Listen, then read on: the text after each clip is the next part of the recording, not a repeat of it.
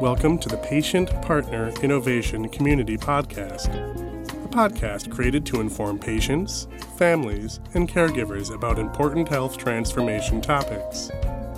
Since the 2001 Crossing the Quality Chasm report by the Institute of Medicine, our nation's healthcare system has recognized its need to improve quality of care by way of 6 important aims that make healthcare safe, efficient, effective, patient-centered, timely, and equitable.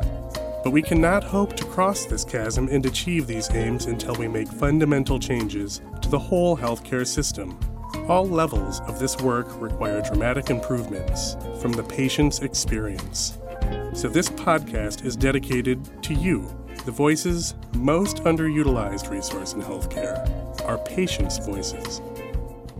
Welcome, and we hope you enjoy the Patient Partner Innovation Community Podcast.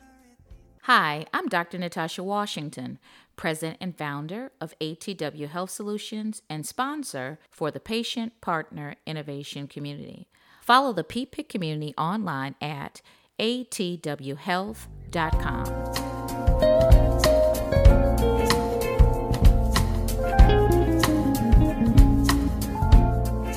Well, hello, everyone, and thank you for tuning in to Patient Partner Innovation Community Podcast. I am your host, Desiree Collins Bradley, and we are excited to have our special guest, Alexis Snyder, joining us. Alexis, welcome. Hello, thank you for having me.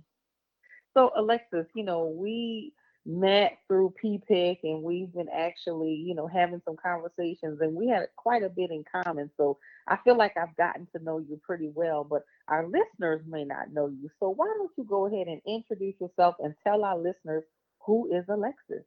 Sure. Well, I am Alexis Snyder. I am a patient family advisor and an engagement specialist. I reside in the Boston area. I'm originally from New York. I work with a number of different healthcare systems, organizations, policymakers, and researchers to provide perspectives of patients and families to the planning and development of their policies and programs and research that affect the care received by patients and families, and especially those, as you know, with medical complexity and often rare disease. So really the advocacy work goes hand in hand with the engagement piece, where I focus on patient-centered care and stakeholder engagement, and advise on best practices and strategies for authentic engagement to assure that that patient-family voice is always present and well represented. And that's pretty much what I do. Oh, well, it's always wonderful to have conversations with my fellow patient family advisors. So I'm excited to kind of dive into it. But me as well. Yeah, one of the things I think that we had in common was we are caregivers for our daughters. Yes. Your daughters is a little bit older than mine. Mine is 12 and, oh my goodness, going on 25. But yeah, sassy as ever. But before I had her, Alexis, I'll be totally honest with you and the listeners too. I was green as grass to patient engagement.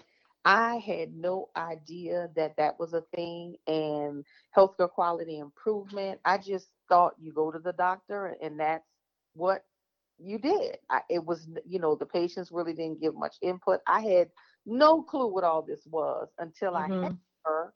And then I started realizing, like, okay, things need to change around here. So could you tell me a little bit about, your daughter's journey and you as a caregiver, and how has that inspired you in your advocacy work? Sure. So, and I hear you clearly on that. You were thrust right into it, full speed ahead, right? As any parent or caregiver with a child with, a rare disease and or complex needs. But before coming a caregiver to my child, who now is an adolescent, she's 17 and rapidly approaching 18, which I can't even believe I'm saying out loud. I'm not ready. I am not ready. She's right. She's gonna be a senior in high school this year. She's quickly approaching young adulthood. I'm ready, but I'm not ready. I don't want to be ready, But I've always been, even before she was born, I've always been somewhat of a natural caretaker, so to speak. and stepping in to be the voice of either for a parent or a grandparent or a friend dealing with medical issues, and the encounters that they had been having with the healthcare system. And then my professional background before she was born is also in the health and human services field. And so I've worked in day programs and community residences and long-term and transitional care facilities, with roles that included work in like ethics and patient quality and safety, and serving as a patient rights officer. So I was already familiar with that, but not on a personal level. That was a somewhat personal with the friend and family piece, but nowhere near the level after, my daughter came along. Yeah. Right. So, and always being a voice for others, you never stop and think, just like you said, before you had your daughter, you were green as grass and never sat and thought, oh, gee, this might happen one day and I may need to do this.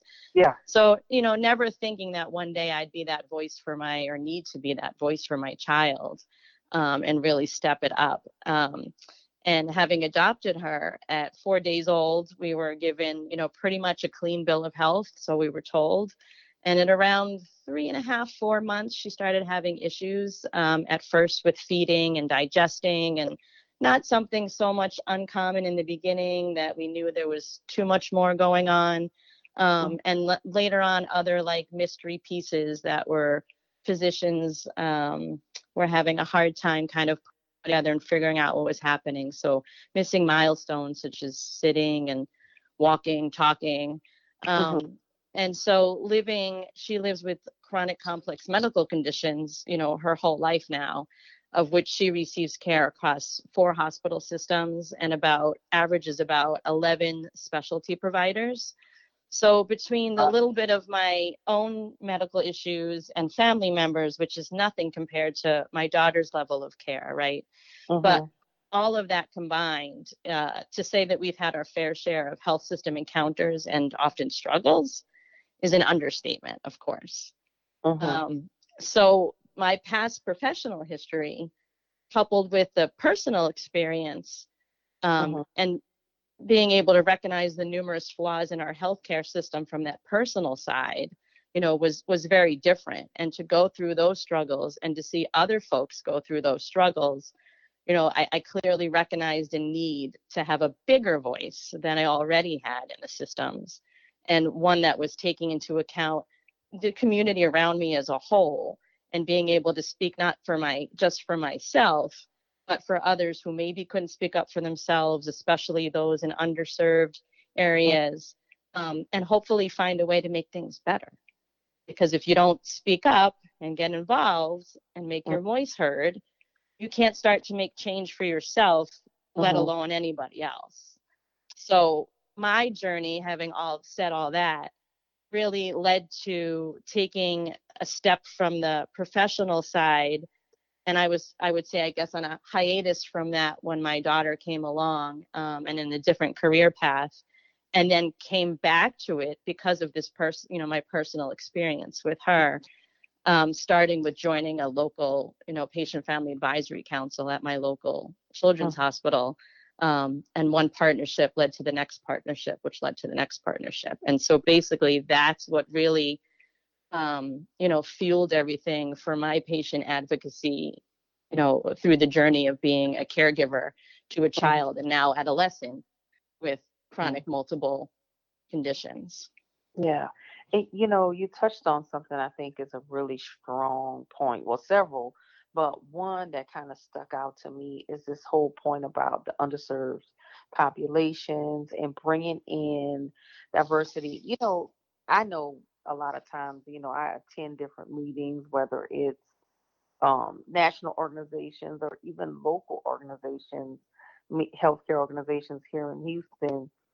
A lot of times the people sitting at the table at the meetings don't necessarily represent the patients that the population serves. I tell people all the time, and I remember we had a really good conversation about this. A lot of times, volunteering, being an advocate can be a privilege as such. You're right. They can't afford to do. So, I want to kind of talk about bringing in, why is it so important to have diverse patient perspectives represented into this work? And what are some of the things that you've seen to kind of either increase it, or some challenges, or just some insights around that?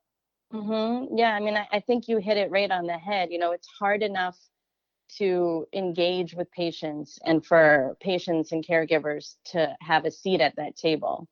And often, like you said, you look around the room and not all the right people are there representing the right perspectives. Medicine, it cannot be and it should not be a one size fits all model. And we need to take into account the diversity of patients and be more patient centered, meaning taking in account of what the patient and the family as well, if they're involved in the care, the individual needs and preferences and beliefs, because we're all different and we don't all think the same, and we all have very different belief systems, and what might feel right for one person doesn't work right for another when you're making healthcare decisions. That's right. And we have to ask the right person at the right time. I often give the example of a research study focusing on, let's say, the dental health needs of kids that come from lower socioeconomic backgrounds and are really struggling with getting the dental care that they need. And a study looking for advisement and bringing patient advisors in to engage on the study. Well, if you bring in a bunch of, young or older adults that don't have children or have grown children and never experienced this, and are more well off than some of those that are socially disadvantaged, they're not going to serve your study very well, are they? So, and this is the challenge. You hit the nail on the head that we need to have. This is one of the big reasons why I need to have the right people at the right time. If you don't include the diverse perspectives, you can't possibly hear what that patient and the value of what they have to say, and take it in to make the process improvements for that population. So you need to have the right people at the table. But when you talk about the challenges in that, you're right, it's very difficult. Not just very basic engagement strategies that most of the time people don't put in place, right? So to begin with, they're not always empowered. Patients are not always empowered to even speak up. Like you said, you never knew before your daughter that you could even have a voice. Patients have a voice in the healthcare system. So until we first empower people to realize that they have a voice and what they have to say is important and is valuable in the change, we can't start making change at all. And then that will lead to coming in, bringing the right person, right? But those challenges come with being able to take off time from work, unless you're offering, meeting times at night, offering childcare perhaps, compensating folks for parking and gas and what have you. Really doing everything you can to get people at the table. And even if they're literally not at the table, providing other ways, being able to call in, or if someone can't come to a meeting, you go to them, you get their opinion in another place where you can meet with them. Go into the community, think outside the box. You don't have to bring everybody into your organization, your hospital, right? Go out, use your local YMCA, use your local community center. Go where the people are that you're looking for, right? And make it easy. And then, for lack of a better way to say it, don't exploit them. So now that you have this valuable voice, it's worth something, and people don't have the time to walk away from the way that they normally make income or need to worry about paying for childcare and not be compensated for being involved and being engaged. And that's one. That right there.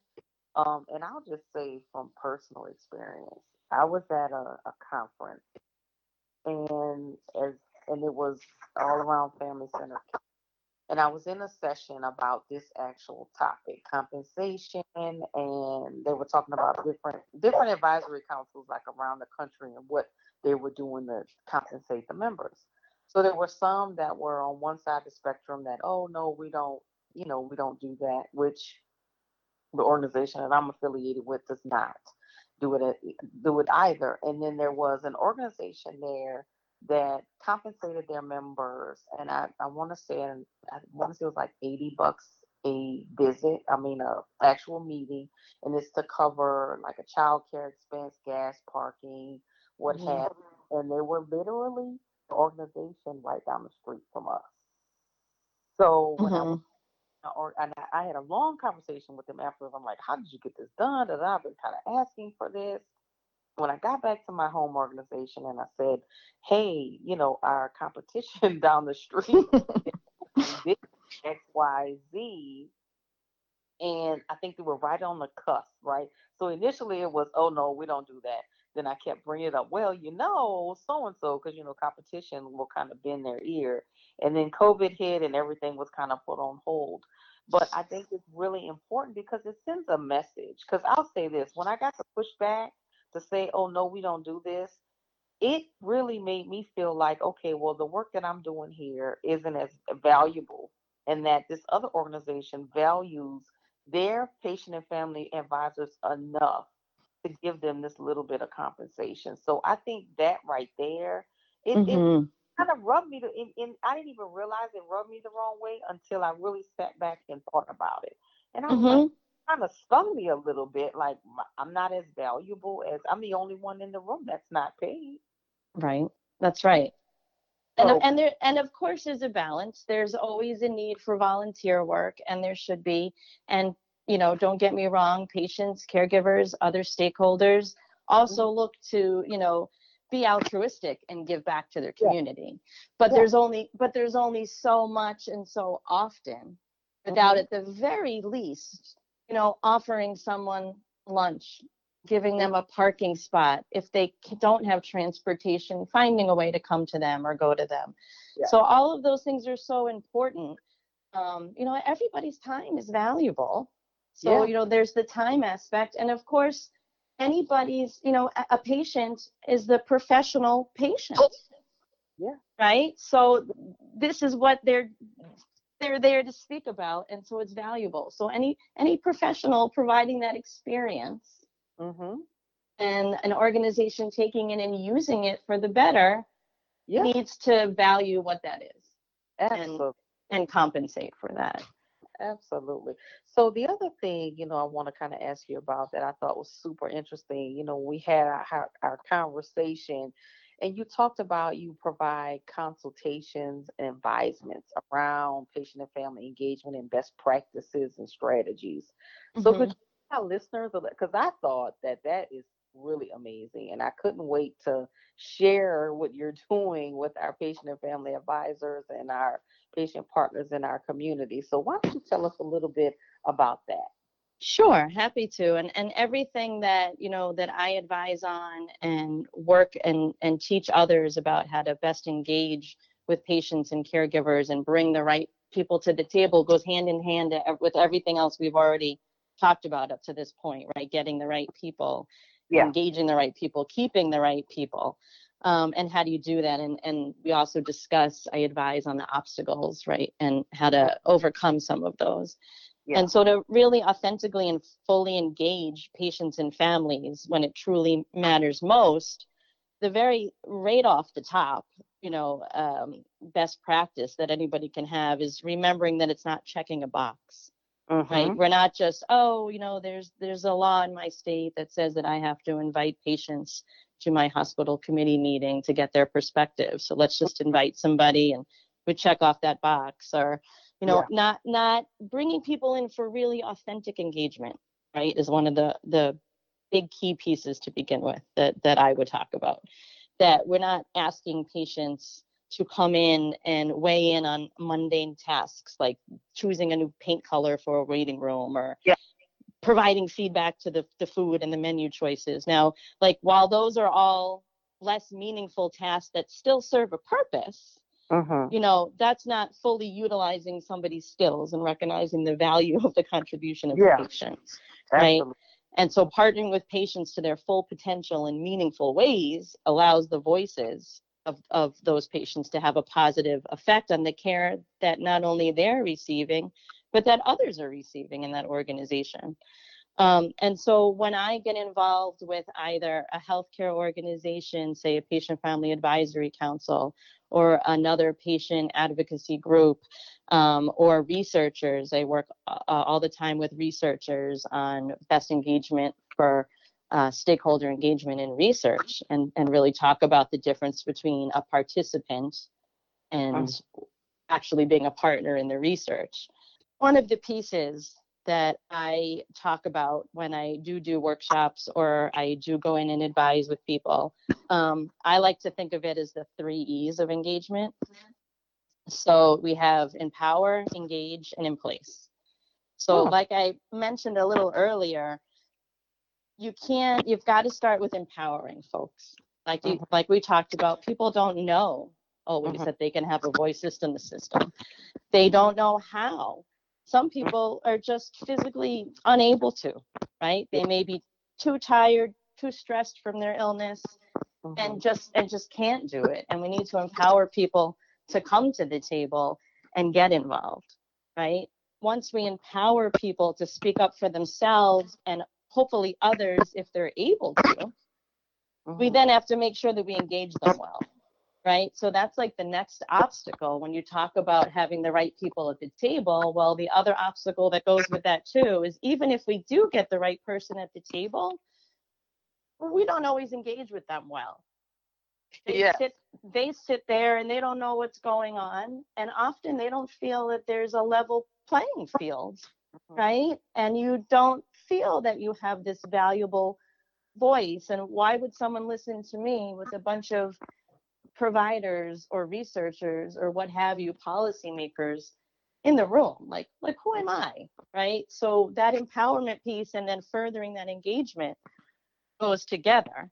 And then we have, once we actually have our engagement practices in, which, you know, I could talk to you for a whole nother hour about, right, engagement practices. Yeah. But once we have that, the third E is really in placing those plans into practice and closing the loop on the engagement cycle, which often gets completely lost. Yes, it does. And if you ask somebody to come in and spend their time and then their voice goes nowhere, or they never get feedback on what happened or didn't happen, it's okay if what came up in a meeting can't actually get put into place. But you also need to circle back and close that loop of engagement. That's right. And thank people for what they had to say and let them know, we heard you, but we can't do that right now. Or we're going to do this right now instead. Or we may do this, you know, in the future and call you back. But if someone just shows up at a meeting, is asked for their opinions, and then goes home and never hears anything about it and never sees any concrete change, we go right back to the beginning with unempowering people. That's because you feel like it don't matter at that point. Exactly. You'd be inclined not to engage again. Because I'll be honest with you, and I'm being totally transparent. I sprinkle myself. I have done quite a bit in this engagement space. But those particular, whether it's an organization or certain meetings, if I'm there and it's just, you know, the one meeting, whatever, and I hear nothing back from them, when they have come back to me for a second round, I will decline or say, you know, this is not, you know, in my capabilities right now, because I feel like you used me for the moment. Exactly. You know, so and I'm just being honest in all honesty. So I love the 3 E's. I won't forget them. I'm gonna stick them on a sticky note and have all these sticky notes all over my. And I've been right there with you. I have walked away from, you know, commitments that I have made in years past, where I just felt that my voice wasn't valued, and it just wasn't worth my time. You know, especially if we're talking about something that you're volunteering to do. right? Versus being compensated. And, any volunteer, no matter what field we're talking about, even outside of healthcare, if you don't feel valued and you're not thanked and you don't receive any follow-up, you feel what good is my time? Yep. At the end of the day, we're all busy, no matter what anybody does for a living, whether they have a family, they don't, you work or you don't work. We all have time commitments and time constraints. And to spend your time, you really need to decide at the end of the day, where is that time best spent? We all have very little free time for ourselves usually. Yeah. Right. So you really have to make a hard decision sometimes as to where that time is spent. And hopefully by working with healthcare systems and working with the research that engage with patient stakeholders and families, that these are the some of the very small pieces of what I can consult with them about how you make improvements so that you don't lose people. And then the next time they will be there, right? Yeah. It's very basic to appreciate people in life, right? Yeah. If you've asked the last time a friend asked you for advice, or you asked a friend for advice, and they gave you a good piece of advice and you go off and use it, they're likely going to come back to you at some point if you don't go back to them and say, hey, what the heck happened? How did it go? They're going to be eager to know how it turned out, and they'll be there to help you next time. But if you ask people and you don't follow through and follow back with them, they're going to be less engaged to speak with you next time. That is so right. How I spend my, I would say, time dollars is very strategic. But I cannot get off this podcast without you kind of telling our listeners, and me too, fill me in on the updates, the book. Please. I know I sent you the message and I was like, can we talk about the book? Can we talk about the book? We can, because it has finally been released. Yes. Yeah. So I have been a part for a couple of years of a book project that a good friend and colleague had reached out to me with an idea after the publisher had contacted her for some new ideas, and became part of the editorial team and a co-author. I chapter authored the first chapter of the book on the patient voice. The name of the book is The Patient and Healthcare System: Perspectives on High Quality Care, by Springer. The ebook just got released. The pre-orders is available for the print version. So very exciting. It goes along with everything we've already talked about, and then some. So in my chapter, I talk about the history of incorporating the patient voice, the development of patient family advisory councils, the authentic engagement pieces that I touched on a little bit with the 3 E's: empowerment, engagement, replacement. And then other pieces talk about patient experience and engagement, patient satisfaction versus patient experience, and process improvement. And then I wanted to point out too, because I don't think I ended up finished answering your question about obstacles to engagement with the best practices for engagement. I talk in a big section in the chapter about obstacles to engagement, and some of those other pieces that we didn't touch on that make it difficult for a lot of patients to participate. I spoke about the level playing field and being in a room full of other professionals and feeling out of place. Easy pieces like, not using jargon at your meetings, so that people understand and they don't feel that there's this secret language, or, someone is more important than them or more professional than them. But, other big obstacles are, health literacy. Not everybody's health literate. Some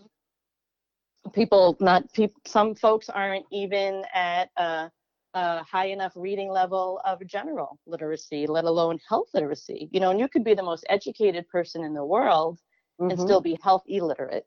That's right. Other pieces like not understanding different cultures, and if places aren't cultural competent, you can't really engage with people well unless you understand people and understand that different folks are going to have different perspectives for different reasons. And I think, one of the big keys that I would mention is that when it comes to, any diversity, cultural competence, etc., is that people do things usually for a reason, right? No matter what it is, whether we're talking about being a patient advisor in the healthcare system or anything in life. People are very quick to judge others in our world, right? Yeah. And usually if you take a step back and think about it, there's usually a reason why people do the things they do.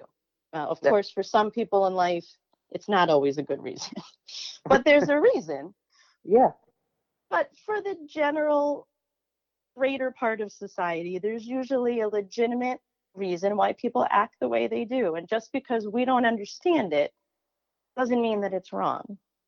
That's right. And that's another big piece that prevents people from bringing in the right folks. Yeah. That's what I always, and I was just telling my kids this the other day. I was like, there's no wrong answer. It was something we were doing. And I said, the way you're doing it is your way. The way she's doing it is her way. It's just different. It's not wrong. It's just different. And we have to understand that. And they kind of looked at me with this look like, okay, Mom, but it is so, so, so, so true. So can you tell us, is there like a website? Where can they get the book? Because I'm ready to order mine now. Yes, so I was actually going to say as well. So it's a perspective book with a number of different chapter authors. So I did the patient caregiver voice piece of the book, but there's also provider voice, nurse voice, there's epidemiologists, there's patient safety improvement chapters, there's adherence chapters, insurance issues, so a little bit of everything. And so it's the patient and healthcare system, perspectives on high quality care. It's been put out by Springer. The ebook is available on Springer's website, springer.com. And then the print version and the ebook are available pre-order for the print on Amazon and Barnes & Noble. I'm not sure if there's another one, but just Googling the title or going right to the Springer page will bring you to it. Awesome. Well, I can't wait, and I love that it's multi-stakeholder, so I can't wait to get my hands on it or get the ebook and read it, and this has been wonderful. Well, Alexis, I so appreciate you joining our Patient Partner Innovation Community Podcast tonight. I appreciate you having me. Yeah, absolutely. So, you guys, we cannot get away without thanking our wonderful partner and sponsor in this work, Dr. Natasha Washington at ATW Health Solutions. And as always, guys, be engaged. Follow the PPIC community online at atwhealth.com.